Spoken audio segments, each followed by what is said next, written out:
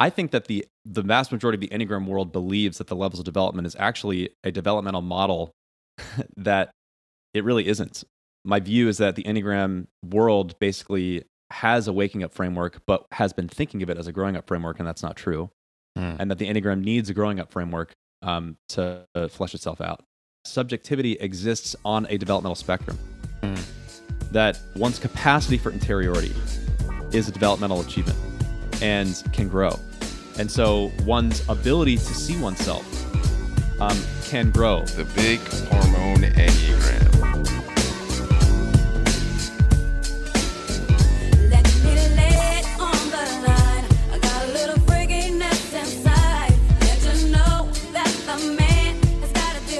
Hi, I'm John Lukovich, sexual self-pres 4-5 link, 458 trifix.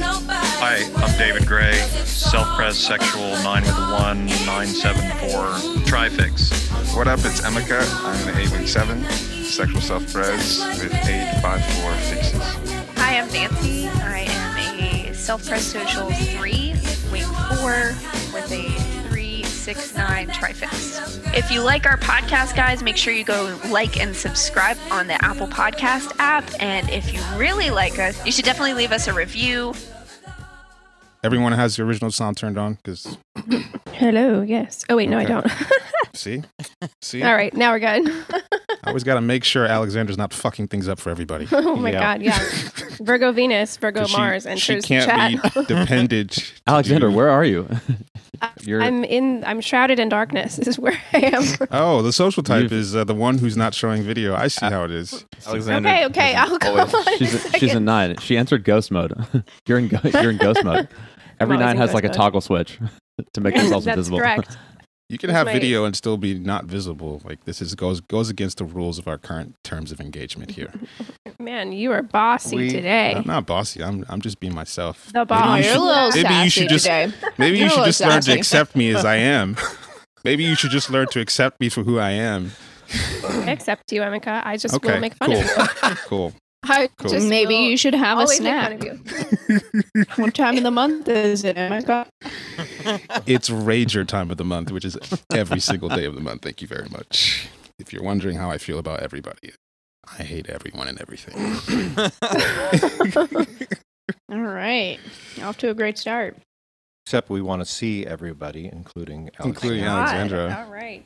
Who still hasn't done her OPS video, I'm sure. Because that's just the type You're of correct. person You have a 8-day right. countdown. That's just the type of person she is. God, okay. 8 days. She's not gonna get it done. Let's not get our hopes up here. You know what, guys? Do you want to leave now? You know what? I was feeling It really wouldn't nice be very and hard chipper for her this to morning. leave. She doesn't I have, mean, she doesn't it's have not like anyone. we're We all wouldn't like- know if she left. It's not like we're all sitting here just waiting to do an OPS episode where we talk about our typings and we're just waiting for Alexandra. It's not like, It's not like so, it's not like There Things- she is. things aren't waiting for the slow 9 who thinks that she's different from other 9s. that's true. I'm the anti-9. Did you guys read that post? Yeah. Anti-9 has entered the chat. All right. Well, welcome, Josh. What's up? Welcome to Big Hormone, the very peaceful, easy to get Empathetic, along with. accepting. Harmonious. Yeah. That's right. Everyone on this call is feeling super peaceful right now. Yeah, I met these people and I have never known a day of peace since. Yeah. But you're the peacemaker, Never so it's all stops. good. Yeah, I we know. all just- I've got to do my job. Yeah. Do your We all just job. meditated together for like about an hour. So we're coming out of a meditative coma. That's Oh, right. for real? No. No, no. I was like, wait, what? No, you can't tell if I'm serious. How are you doing this morning, Josh? I'm doing great. It's also 1:15 in the afternoon. What time is it? What time did you wake up today, Alexandra? We got up like 30 minutes ago, maybe. Oh, nice. It was more like 15 minutes ago. We did mushrooms last night. Oh, nice. Oh, Cool. wait, that's cool. Let's talk about that. We're coming. So your from brain the is sauce. scrubbed and ready to go. Yeah, ready to have my mind blown. Josh gave us a big presentation yesterday, so I'm ready for part 2. Might have to be a repeat of part 1. because we need to hear the whole. Yeah, we need to get the whole presentation. Yeah, we got the download. Mm-hmm. Yeah, it was good. It was good because it was the first I've actually articulated a lot of the things I've been thinking about in totality. And it, in a way, it was like, it felt like it was a stress test in a sense on the ideas. And it was good because it revealed a bunch of things that I haven't fully thought through. Yeah, I got a lot from that it. conversation we had too. Oh, that's right. Yeah, same stuff, you David. Right. ran it by Yeah. Okay, same me, stuff. And that was pretty. It was like big vision stuff. Yeah. It's pretty exciting. For me to download. Yeah. Mm-hmm. Welcome to Big Hormone Enneagram. Joining us on the verge of nuclear Armageddon. You're listening to a silly little trivial podcast as the world is on the brink of absolute planetary tensions to annihilate life on Earth. So welcome. Today we're with Josh Levine. And before we introduce Josh, we're going to be doing our usual plugs. So please buy my book or rate and review my book on the internet somewhere. I'm also doing a study group for my book. We've been doing today's going to be our 16th call, and it's just really good. Like, there's Nice. a good group of people who are regularly showing up, and there's practice, meditation, discussion, Q&A. There's people do those breakout rooms with each other, so that's really good. Yeah, and then what else we got? We got DAA. We did some recent classes on Type 3 wings. And then we did, what else did we do? Oh, we got a Halloween special coming up on Anton LaVey. That was an interesting Nice typing. Mm-hmm.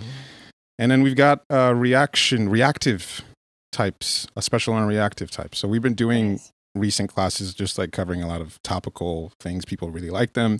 DAAs, where we're learning to become more fluent with the language and the instruments of the Enneagram. And, these concepts that we learn here, having to get more experience, seeing them play out in real people in real time. And, there are a lot of people that are learning from these videos who are still confused about their typing. I mean, there's a lot of information that we've shared on here with object relations, and people have listened to the object relations call and still mistype themselves because typing itself it's really hard to see yourself. So David, Joseph, and I are the Enneagrammer typing team.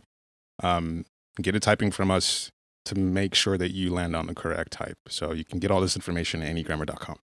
And then Alexandra is the Enneagram Astrology Masteress.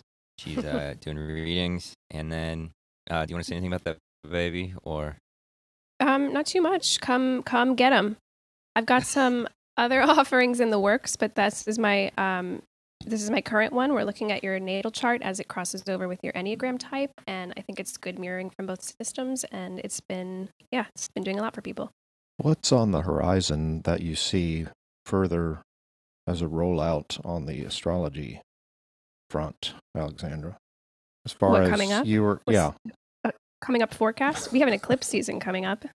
No, we have- I meant you mentioned something you were going to be Oh. services or something. Sorry, I don't know how to Yes. speak. So. Oh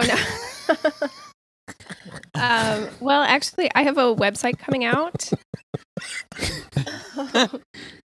I have a website coming out that's going to have all of these offerings on them, and then I've been slowly in the works of talking about doing my own podcast. That will be very different. Oh, cool. In tone from this one, a little more chatty, more social. Not as good as this one. We know that already. So Just social nonsense stuff. There's a lot of good ideas and it's very exciting. And cool. And lastly, there was a podcast called "What It's Like to Be You," and David Emeka and myself were interviewed for it. I think there's and Joseph coming up with. And Joseph, there's coming up with Alexandra. And we have the host here, Josh. Oh, wait. I think we forgot David's Traffic booklet, did we? Okay. Well, David. Your video's frozen, I think, right? Yeah, no, it's not. Yeah, it is. Yeah, you're imagining it. It's completely frozen. You should stop and restart the video. I thought he was just being really social blind. Yeah. Me too. He was just being Moving on to my very side. still. Just not looking at You the should screen. stop it and start it again. Yeah. Nancy, I'm coming after you soon for a 3 interview if you're interested. Perfect. Yeah, I'll be down. I would love to talk about the best type. Okay, now it's fine. Is it? Yeah. Alexandra's gone though. We'll get 9 to to it. 9s cannot be counted on. Yeah. That's what I'm learning. The true divas. Never to nines. return. Yeah, I mean, I think that's true. In a secret, mysterious way. Mhm. I'll be back. Haha. You all could never understand. Yes, Emeka, I'll get the video done on time. No, you won't. You won't. I've just lost I'm faith not Just in had the to- mood to completely. do anything right now. Just had to get him off my back, I'm completely off your back. I don't expect anything. That's how far off your back I am. All right, rejection mode has clocked in. The wall. The wall has activated. All right, well, now you get to be pleasantly surprised. See? No, I'm It not worked out. expecting- I'm not expecting No. anything. It's just not happening. It's just Well, not happening. David has Better a for me. Trifix book out. It is an Yes. excellent guide to Trifix, as well as the aesthetic of not only the Trifixes, but the types. It's a different way of learning that I think is really immersive and gives you a felt sense, so you're not just basing the archetypes of the types off of mental descriptions. You get more of like an embodied, emotional, physical sense of how they move and how they relate and what the stems are like. So I think it's really worthwhile. And I did the intro. So Thanks once again for the intro, John. absolutely, anytime. I love doing It's it. a very feminine thinking style way of absorbing material. Is that right? Yeah. Yeah. Yeah. I mean, like just it's not just throwing concepts at something and trying to fit them together like Legos or something. It's like going into a pool, wading pool of each type and just getting Mhm. immersed in the scent of them. So I think it's really worthwhile. And yeah, I think it's great too. It's using language in a really impressionistic way. Yeah. Thanks. So now with Josh. Josh, this is your second time on the pod. Is it? you, Oh, you were the on live pod. Oh, yeah. Oh, Okay, that's yeah. right. Live pod, yeah. There were multiple guests. This is the first time that he's been the Featured guest of Featured honor. guest. Guest of honor. Yes. So Josh, please introduce yourself and tell us a little bit about like all your Enneagram shit. Oh, God. You're going to ask a Bermuda 3 to introduce himself. Yes. You can do it. You can do it. Josh, He- what's With it two like other to ones. be asked? He expected be us to- interviewed and What's to be it? introduced. He expected us to introduce him the way that he introduced us on his podcast. It's like, nah, you. That way you can mold into what we want. That's right. What to say about Josh me? is yeah. a very good coach and original Enneagram thinker, and he has a podcast called "What It's Like to Be You," which is like absolutely amazing interview skills, where he goes into accurately typed people and gets you a very three-dimensional, also very emotional, personal way of understanding the types. Yep. Josh is an excellent interviewer and great teacher. I'm trying to think. And I mean, what else you got going on? Like, you got a bunch of other shit. And where yeah, can people find you kind of stuff as well? you can. I have a website. It's just my name, joshlevine.com. I mean, in my professional life, because I'm a 3, I mostly do coaching. I coach like founders and investors in the startup world. The Enneagram is like, as you would expect, a major foundation of that for me. But in that context, it sometimes hangs out more backstage. And yeah, I'm obsessed with the Enneagram. I've got this podcast, which I'm really enjoying doing. I've also been releasing YouTube videos that are, so the podcast is both in podcast and YouTube form. You can check it out on YouTube. My YouTube channel is also, I think, just my name. And there are other YouTube videos on there about Enneagram general stuff. Like I released videos recently on the 3 centers, one on each center. There's more coming out in that regard as well. Josh and I are also working on Enneagram School together. Oh yeah, that's a big one. Yeah, that's a big one. Yeah. And so part of why Josh is coming on here is we've been having a lot of really good discussions on the development of the centers, and also if people who've listened to this podcast before know that we all like to whine and complain about how other people don't understand the Enneagram. And- Not us. yeah, we understand it perfectly. But one of the big issues of properly understanding Enneagram, as well as teaching it, as well as an issue with people putting out content on social media about the Enneagram, is that there are issues with language and issues with the way that we hold concepts at different developmental levels, the way that our sense of what the Enneagram is evolves, and the sense of how it applies evolves. And so, we just wanted to have, just kind of like a free-ish discussion about some of these ideas of just introducing how not only in learning the Enneagram is it about learning the material of the Enneagram, you also have to learn how to apply a certain introspective eye to oneself. And you have to hold that introspective eye in a certain context, in a certain milieu. And so my go-to example is, when people confuse 9 and 4, people will just sort of stereotype 4 as the sensitive type, ignoring how 9 is the super sensitive type. Mhm. And then you get this word sensitivity, and it means a lot of different things to a lot of different people, and people have their own frame of reference for it. And so part of really getting into the Enneagram is learning how to acknowledge kind of the common use of a word and how that word normally applies or functions, and then being able to bring someone into a place where actually this is how we are defining this term, how we're using this term, and this is the context for it. And so, so it's not just here's the Enneagram, listen to a bunch of podcasts, read a bunch of books. There's also a way that you have to work to develop your own capacities to hold the Enneagram. So, Josh, I don't know if you had a more succinct, clear way of saying what I'm saying, but I wanted to see if you had a thought on that. Yeah, well, I love the way you set that up, and there's a few things I'd pull out of it. So the first thing is that the idea of, in order to understand the Enneagram, you need to have developed a kind of introspective eye through which you can see yourself using the Enneagram. But the problem is that introspective eye is itself a developmental achievement that we expect the Enneagram to help with. And so when a person comes into the Enneagram, having not developed that introspective eye, then we, with that introspective eye, get frustrated with people who don't have it. My point is that there's a developmental process that people can go through, which the Enneagram is meant to invite them into. And part of what you realize, I think, as an aspect of that developmental process, is that words have shifting meanings and language is slippery. And it's characteristic of a certain stage of development to believe that the world and language itself is objective and representational, in the sense that, like, that's a dog. I can call that a dog. And we're all going to agree on what a dog is.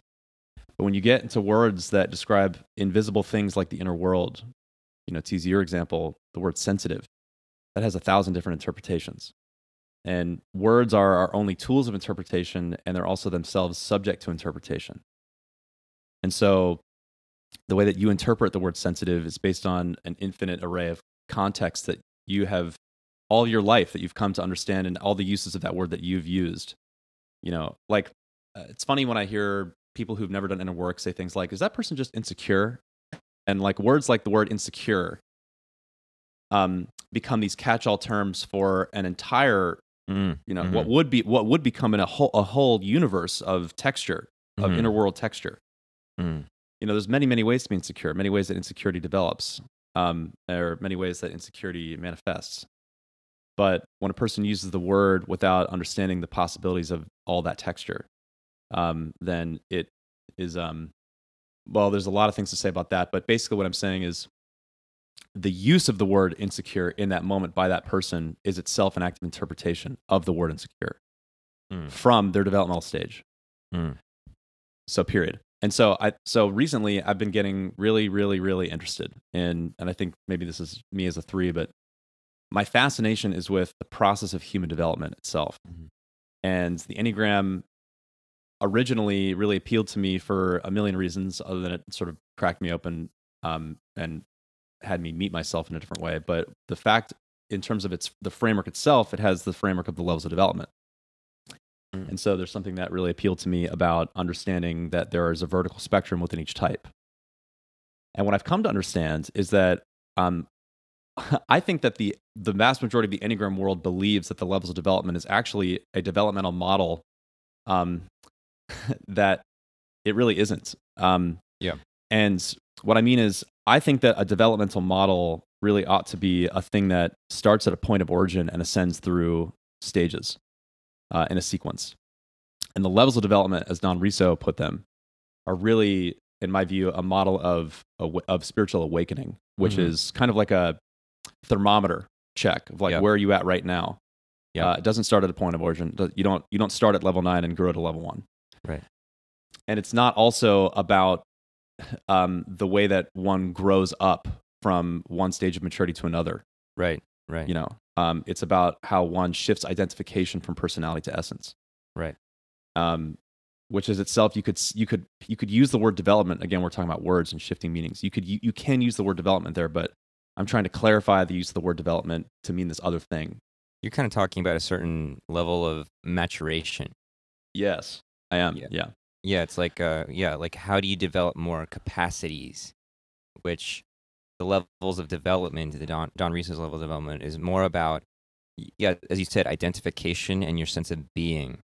And there's some, arguably like in the weeds of it, you could probably say like there's developmental things happening there, but it's a different, you can be, what we're talking about, you can be kind of high in a developmental model sense, but pretty low in the levels of development sense. Mm-hmm. Yeah. Yes. And vice versa. Yeah, so one person I've been reading a lot recently is Ken Wilber, and people listening to the podcast know who that is. Ken Wilber's like, he's a fucking genius. This motherfucker, oh my God. This guy, he basically said, if you don't know who he is, he basically said, I'm going to be the guy that reads every major philosopher, sociologist, anthropologist, psychologist, physicist, etc., and combines all of their insights into a coherent theory of everything, which he basically successfully did. It's remarkable. Wow. That's an understatement. And one of the facets of his theory is that individuals and societies go through developmental stages. And there are a lot of different developmental frameworks that he uses and kind of marshals and combines into his own kind of version of that. And of the many facets of Ken Wilber's huge theory, there is a distinction between what he calls waking up and growing up. Growing up is moving through a sequence of developmental stages, each of which is marked by a lot of different things, but it's like true transformations of self, expansions of selfhood, in which what you are able to consider as sources of truth and the way that you make meaning and your capacities for self-regulation and your understanding and seeing the depth of things grows and grows sequentially. Waking up is a different thing. Waking up is basically what Don Riso was going after. And so my view is that the Enneagram world basically has a waking up framework, but has been thinking of it as a growing up framework, and that's not true. And that the Enneagram needs a growing up framework to flesh itself out.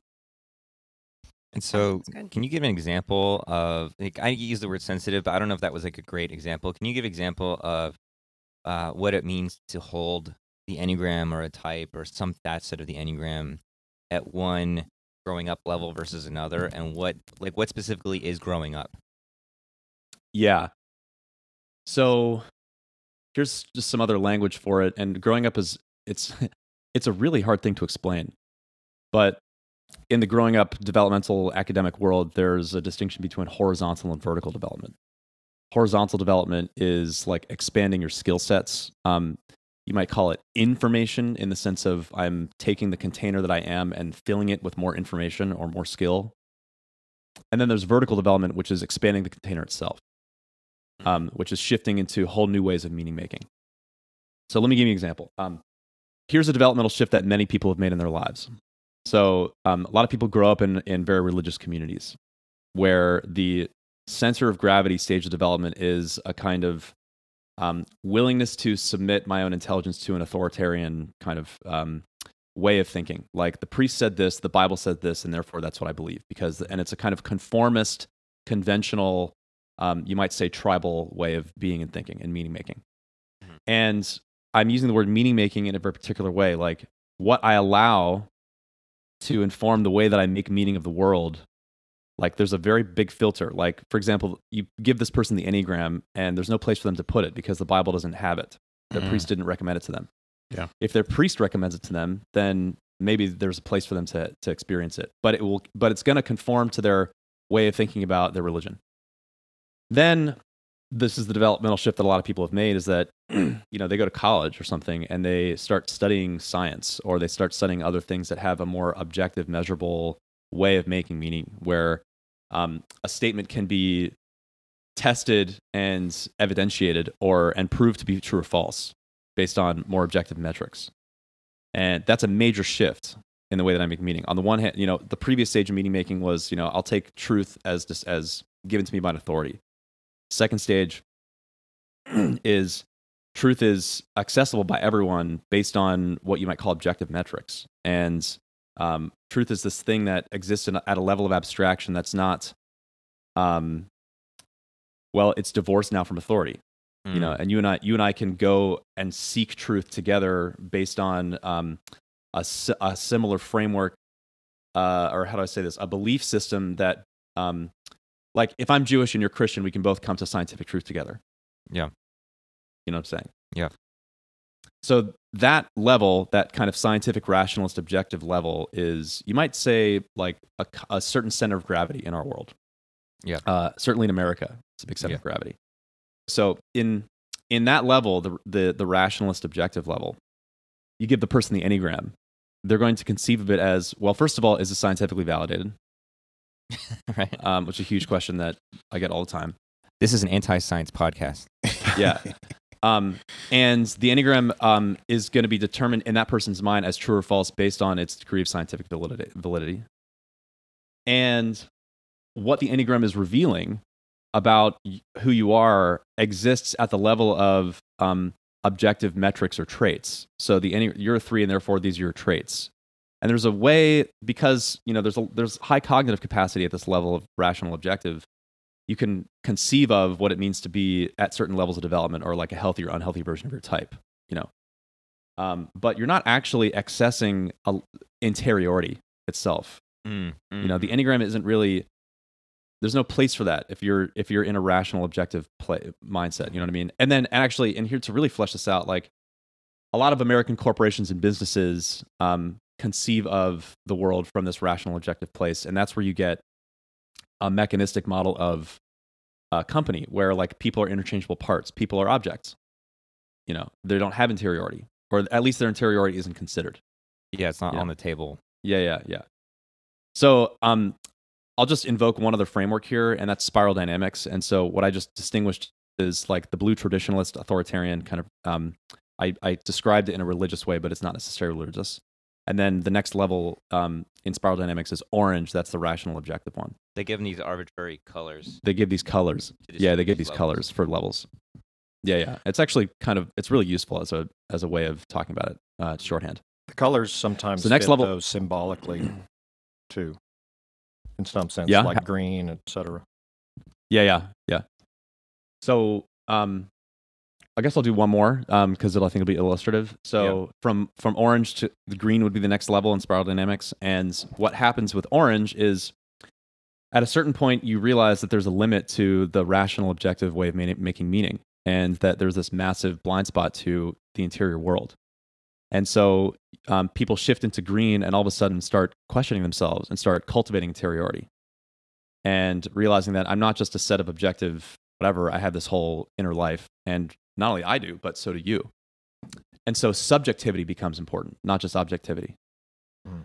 And the need for the Enneagram to be scientifically validated starts to dissipate, not necessarily fully, but because it's an interpretive framework that allows us to see ourselves, and there's resonance with a subjective truth. Like I can say, this feels true about me, what the Enneagram is saying. It's experiential. That's experiential. That's truth enough for me at this level, but not before this level, you see.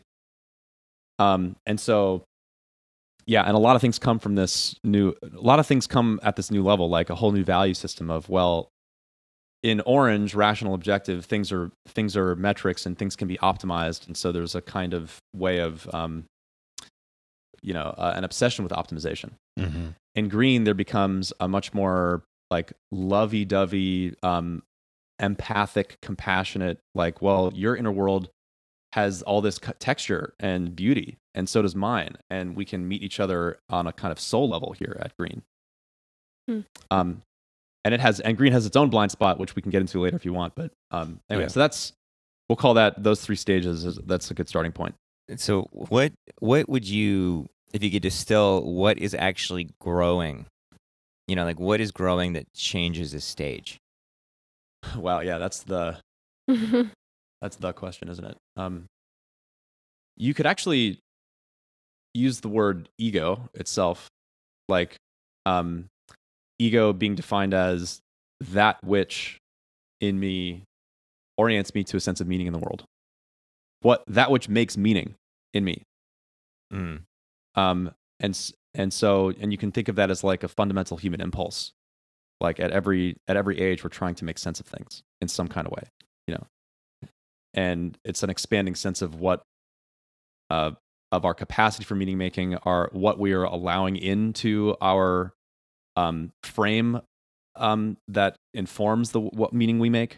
So it's like the value creating part of us that is based on our view of what's significant and what is important and what is let's see, it's hard to describe it, like what are the things that need to be considered for meaning to happen. So like in the case of the orange to the business rational scientific results focused orange level, to the collectivist, your interiority is as valid as my interiority. Yeah. Like what you're in the orange level, it's like people's interiority doesn't really matter because it's not about outcome. It's all about outcome on orange. It seems like it's like moving pieces toward specific outcomes. Sure. Yeah. And so then people's sense of like what they personally value, it's like, okay, that's fine, whatever you value, but that's not what's actually like important here. But then at the green level, it seems like you're saying, oh, well, how this impacts Josh's inner world is just as important as how this impacts John's inner world, as this impacts David's inner world. It's like, oh, suddenly people's inner world and feelings and all that kind of stuff has a new level of significance it didn't have before. Yeah, and the significance is primary and supersedes that of what was significant before. And so, like, for example, a business coming with a green mentality will attempt to make decisions by consensus because everyone's perspective is valid. Whereas an orange point of view is like, well, we'll just optimize for whatever outcome we're trying to do, and it doesn't really matter what everyone thinks because this is the way. It's kind of like the circle of I don't know, empathy expands a bit. Kind of yes, empathy is certainly a word that belongs in the green stage. Yeah, it's like empathy itself becomes one of the value-making capacities. Like it's a capacity that's used to make meaning, whereas it probably wasn't before. Okay, and empathy is an amazing word to talk about, like how a person holds the word empathy if they're coming from different stages. Empathy coming from a blue stage, like the traditional, I'm calling it, again, it's not necessarily religious, but it's like a fundamentalist of some sort. Yeah. Like what it means to be empathic, like it's, God commands it. And so you should be kind to your neighbor. But it's like, if you probe a person who's anchored at that stage, what empathy really means, then what you'll run into a kind of wall. You'll run into a sense of like, if you're asking, this conversation we're having right now is happening at or above green, at the very, probably above, or later than green. And a person at blue listening to the stage, just won't have a place to put it. You know what I mean? And so the way that they hold that word empathy will lack texture. And again, it sounds like what I'm saying is that a person at blue isn't as developed, and actually that is exactly what I'm saying. and I want to be explicit about it because one of the uncomfortable things about talking about a developmental framework is that we're making value judgments. The Enneagram is really cool because no type is better than others. But when we're talking about developmental stages, capacities are more developed than others, period. And that's a big deal. Big deal. So, yeah, go ahead.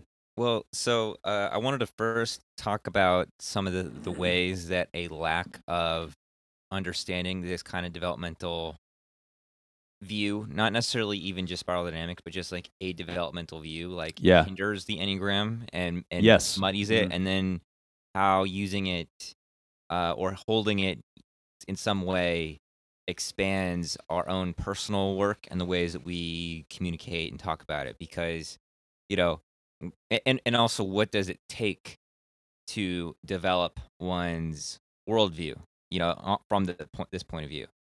And so, like, one thing I'll say is that I think when people get into arguments and stuff like this about the Enneagram or don't understand things, like if you go to Instagram and you follow a hashtag and you get all those infographics, a lot of that like infographic kind of like aesthetic and whatever, it's like there's something green about all that stuff. And one of the things that we get into trouble with is that when we are saying, no, there are definitely ways to recognize a type.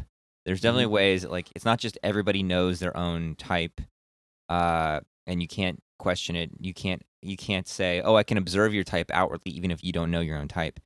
A lot of that is coming from kind of a green mentality, because what we're saying is that there's something outside of someone's subjective experience.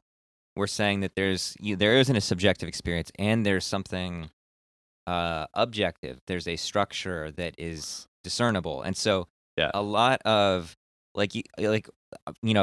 people when you're talking with people who are in blue, their thing is like, well, this is in my worldview or out my worldview, and it's kind of there's permission to engage with this or there's not. And and this is if there's permission to engage with it, this is what Ian Cron said it was, you know. Yeah. Right. And then the next level is, you know, it's like Enneagram in business, where it's like optimizing, you know, strategy, you know, like be a better version of yourself, be better. Oh, you're a 3. This is how I can communicate with you to make our relationship better. Yeah, like the IV, what is it? IQ something, IQE something. It's like this like readout of like, here's a graph of a million different metrics that say this and this is this, and it's like, oh, you're a 4. You are dramatic. You are introspective. You are, you know, it's like dum dum dum dum dum. And it's very much like, these are your traits, this is how you define it, this is your box, this is how you get better. Yeah. And then with the green level, it's like, my experience of being a 4 is, you know, like this. We're supposed to value that. Yeah. Your shitty experience. You need to value my experience, my terrible experience.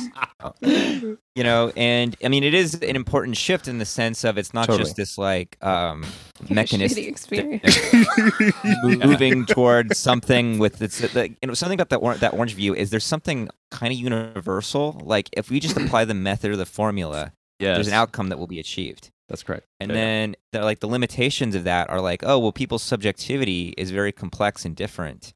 And Enneagram is one measure of that. And so then it's like, well, what is going on in your experience? Which is really important, but people get really stuck there too. Yes, they do. Okay, there's so many things to respond to in what you just said. This, first of all, you know, to your original question, what's expanding? Like what you notice from blue to orange to green is that there is there's kind of like a crisis potentially in the revelation of the blind spot of that way of making meaning. You know, like at blue, it's like, well, wait a minute, like, is there truth that exists beyond what the Bible says? Is like, you know, imagine a person who's lived their entire lives thinking that just what is true is in the Bible. And then all of a sudden, like, the expansion to this new way of, it's like, it's an absolute destruction of everything that you've ever believed. Yeah. And so it's very stressful to go through a developmental shift. And this is actually, I'm going to do a quick cul-de-sac here. Like, therapists and coaches who don't understand development will pathologize developmentally appropriate stress. Wow, that's interesting. Yeah, that's a whole other thing. True. Can you just give like a quick example? Yeah. Oh, you're so stressed. Oh gosh, tell me what your, you know, what's your relationship with your dad like? Instead of like, oh, you're stressed because you're actually expanding. Like you've grown too big for your shell now, and you have to go out and find another fucking meaning-making house to live in. Ooh, that's hitting Yeah. some. Yeah, too much me on tap, too. but it's hitting. A lot of shit. The way I see people using Enneagram and other things like that. It's Mhm. like, yeah, interesting. Yeah. Okay, something else I was going to respond to. Gosh, I wish I could listen back to what you said because there's like 4 things. But John will ask a question. I that has wanted to 3 jump parts. in with some stuff, but I don't want to derail if you're going somewhere. let me go here with Yeah. it. So, I think that the Enneagram world at large is anchored in a green worldview. And so I think it'd be very interesting to explore the shadow of the green and and why it's a big deal to have a developmental model that understands the shadow of green so that you can grow beyond it. Yeah. Yeah, that's juicy. And so the green worldview, as I said, it's really the first stage at which subjectivity and interiority is valued at all. And this is something that's so important to say, is that every stage really does have its own strengths and is a profound achievement over the previous stages. And so it's like a pitfall, and I fell into this certainly. Learning a framework like this, it's like, oh well, at the same time that we're making value judgments that later stages are better. When you're meeting someone who is at a certain stage, like if I'm meeting someone who's at orange, it's like the first thing is to really validate the experience of the journey they've come on. They went through all these other stages. And so now we're talking about green. It's like to have arrived at green, like the vast majority of the Enneagram world, that's a major developmental achievement. Mm-hmm. Okay. Like congratulations. You've transcended just the dry, meaningless way of objective meaning making. And things like your heart or other people's heart, empathy, compassion, like these are becoming more important to you. That's great. That's a great thing. Yeah. And so a lot of Enneagram teachers and workshops are characterized by a very green quality of empathy, where it's like we set up safe spaces and we drop the Enneagram into your consciousness, and we sort of are witness to your process in a non-interfering way, because we trust that you're whole and and you've got an inner teacher, and your subjective experience has its own validity, just like mine does. And if I just love you and am compassionate towards you, then you will grow.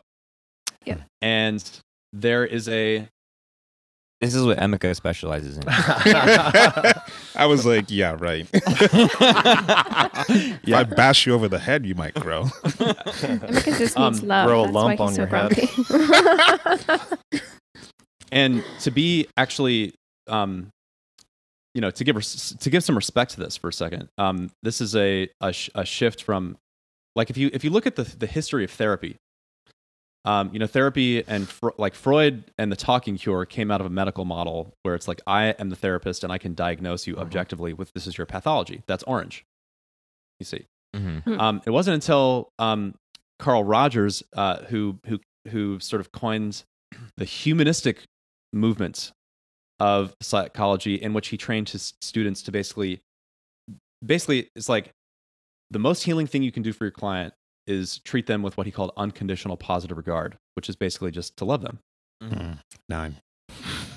Yes, he's a 9. He's a 9. Or 7. Yeah. 9, 7. But it's like, but that's can you see how as just as a movement of therapy, that's just profoundly evolved from the previous behaviorist, diagnostic, pathologizing framework. And how much more a person could really heal in a person's presence, in a therapist's presence who's embodying this green humanistic way. Wow. So it's a beautiful thing. And I credit my own entrance to the Enneagram and the fact that I was cracked open as profoundly as I was as a 3 to the psychological safety afforded by the green environment that I was in. So it's really huge and important. Yeah. And So also it has a blind spot. And was that where you were going, David? Well, several things, but so what's the next stage after green? And let's talk about all the bad things about green. For one thing. Yeah. Also, another thing too, I'll put it in now while I can remember it, is, to me, part of what's fascinating about these levels is that there's we talked about it on our call, two of us. There's an oscillation back and forth with each stage. It's almost like it's a masculine, feminine shift with each. Yeah, you can and part of where difficulties in communication happen is because, for example, I'm just going to number these because I don't know the colors. Like stage 1 looks like stage 3 because it's stage 1 is, let's say going to the right. Stage 2 is going to the left. Stage 3 is going to the right. So on as you go up. And so 1, 3, 5 look the same as 2, 4, 6. There's a beautiful illustration in the Spiral Dynamics book about like think of like a group of people who are picketing outside of an office, about like outside of an American corporation. You could have people from a bunch of different stages in that same picket group. Like on the one hand, like a priest, a minister of a communal church said, "Hey, this is a really important cause," and so like you've got some section of people that are holding signs because they got told to do so. Then you've got a green, so that's blue, and then you've got a set of green people who are doing a kind of green activism against a dry objectifying orange corporate philosophy. And so you've got those two people in the same group. Then you've got people at later stages who are just saying, based on nothing other than my own values, I've decided that I want to be here at this protest. When I first moved to New York, it was when Occupy Wall Street was happening. And I would go down there a lot, and it was green fucking city because they couldn't keep anything together because it was so much like you got an enormous fucking group of people, and it's like very clear you're like against Wall Street for the mini like the dark toxic like vampire on the world that it is, right? But they had to like have consensus of everything amongst hundreds of people, and like you have these like long meetings that would go nowhere. It was people just shouting and whatever. And I mean, I was there just to like watch the nonsense. And you've got Wall Street itself is like orange, and then like there's a bunch of fucking cops which are like orange and blue, and then there's this green like hippie kind of vibe where people are like not able to make clear and concise demands and goals because it's so needing to pull everybody. And then like one person who's like, one person is like, well, this doesn't match with me, and it, now the whole field's trying to honor everybody's subjectivity can't function. I mean, it was miserable. So that's a really good illustration of the shadow of green. There you go. It's like the need to honor everyone's subjectivity. You run into major problems with decision making and the failure to exercise authority. And green has a kind of allergy to authority. So I mean that's like a big thing we run into, right? Is like sometimes our material does not honor everybody's subjective experience. Most of the time. Yes. Most of the time. This is yes. And then the problem with the authority thing comes in because we're saying we have some authority here. And yes, that's right. Yeah. And it's not like the blue stage where we're just like telling you what's up. It's like we're like, let's give you all the tools to make these discernments yourself. Right. Like object relations, all the accurate information, inner work methods of looking at oneself. Yeah. But it's like, but that doesn't, but I feel like I'm a 4 or whatever it is. Yeah. Or I don't feel like I'm that type or whatever. It's like, yeah, but like here's the tools to look at it. There's an objective structure. Your inner experience of it is important too. Yeah. But they'll perceive us as being just authoritarian and that's right. invalidating. Yeah. So, a really good way to summarize, I think, the blind spot of green is that green fails to recognize development itself. Meaning, that's accurate. Yeah. Yeah. Meaning that in order to even have achieved green, you have to have gone through all these stages of development. Yeah. Well, it's a no competition thing, or nobody should be set along a vertical hierarchy or something. Yes, it's egalitarianism, and it's because your subjective experience is valid there's an equivalence to your subjective experience and this person's subjective experience without realizing that subjectivity exists on a developmental spectrum. That one's capacity for interiority is a developmental achievement and can grow. And so one's ability to see oneself can grow, meaning that person A can, have some subjective experience of themselves that person B has not only a better subjective experience of themselves, but it can also see person A's subjective experience more clearly than person A can. Yes. Damn.